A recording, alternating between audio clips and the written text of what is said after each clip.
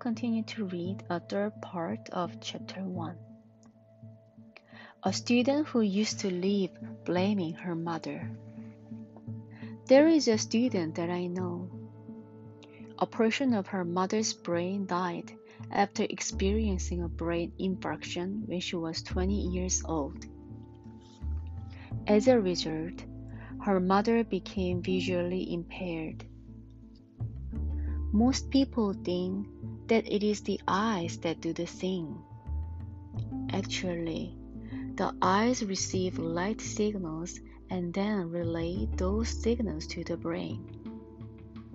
It is the brain that interprets the signals, distinguishing what we see. In her mother's case, her eyes were able to receive the light signals and properly relay them. However, the function of her brain that processes the information was destroyed. As a result, her mother's entire world turned into complete darkness. She lost her vision at the young age of 20. She was in tremendous pain and struggled immensely. She contemplated suicide many times and experienced many complicated thoughts. But she always came to the conclusion, still, I should continue to live. She then entered a school for the blind. There, she learned how to walk down the street and how to read Braille. She learned how to give massages in order to make a living, because it was a line of work that she could do with her hands without having to use her vision. In Korea, there are many blind people who work as masseurs. So this young woman was living in loneliness and sadness from her early ages. As she entered school in order to survive, she met a man in a similar situation and they started a relationship. The two of them fell in love, got married, and eventually had their first child, a daughter. This daughter is the student I am speaking about. Unfortunately, they divorced each other as soon as their daughter was born. After the divorce, there was no way for this blind mother to raise her young child on her own. So she turned to her relatives and offered them the money she made as a masseuse to raise her daughter.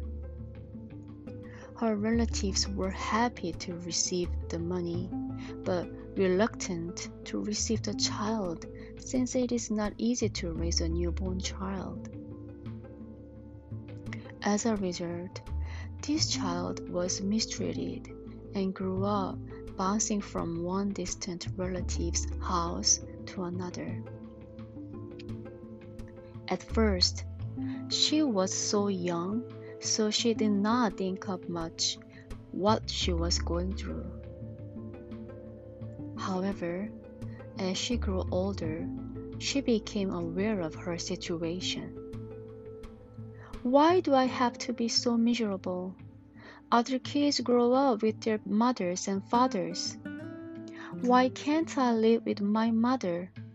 Why do I have to be mistreated by others and in constant grief? Anger and rage began to fill her heart. This is all my mother's fault. If she couldn't raise me, why did she even have me? She should have aborted me or sent me to the orphanage. This student had so much distrust in her heart towards her mother, bitterness towards her relatives, and resentment towards society. It all grew and eventually consumed her heart. her life began to move in a very crooked direction. We have bones structured throughout our bodies. Tendons and ligaments hold our bones together. Your ligaments and tendons weaken as you get older, so when you do extreme sports, your bones become dislocated.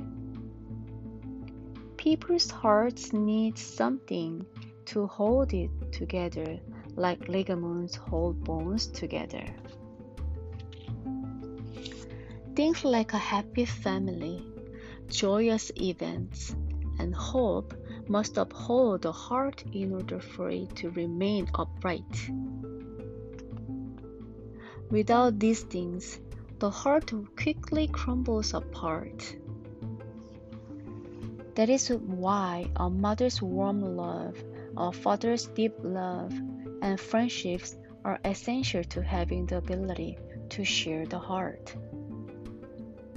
Unfortunately, for most people, the power to hold on to their hearts is very weak.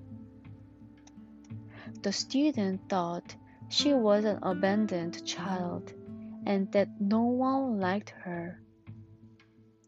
She then came to the conclusion that this was all caused by her blind mother.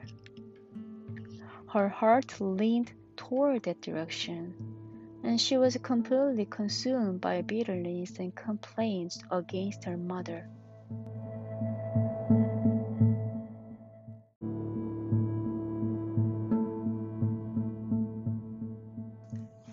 Mom, you are the one who's blind, so why am I the one in pain? Why do I have to be so despised? Why am I the one going through all these difficulties?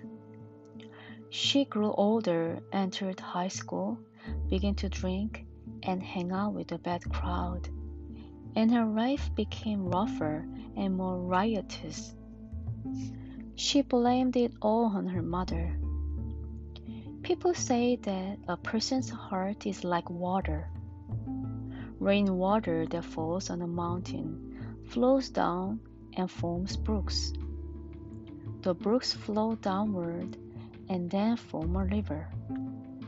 The rivers eventually flow into each other and then into the ocean. Likewise, people's hearts flow in a very similar manner. Just as water flows from the top down, people's hearts flow searching for a place where they can find love.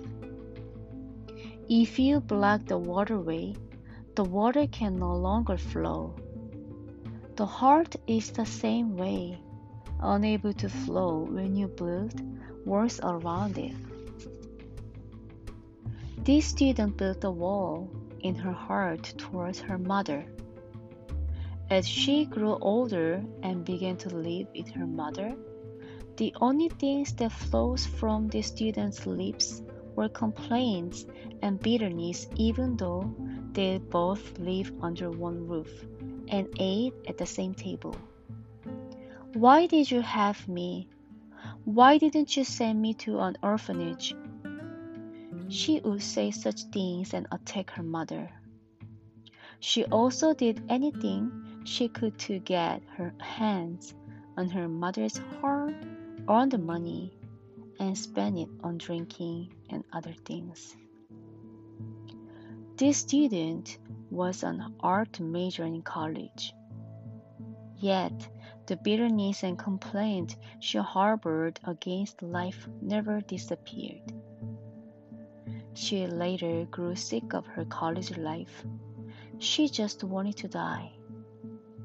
She wanted to get out of the situation she was in, and while looking for a way to change her life, she saw an advertisement recruiting for the IYF Good News Corps Overseas Volunteer Program.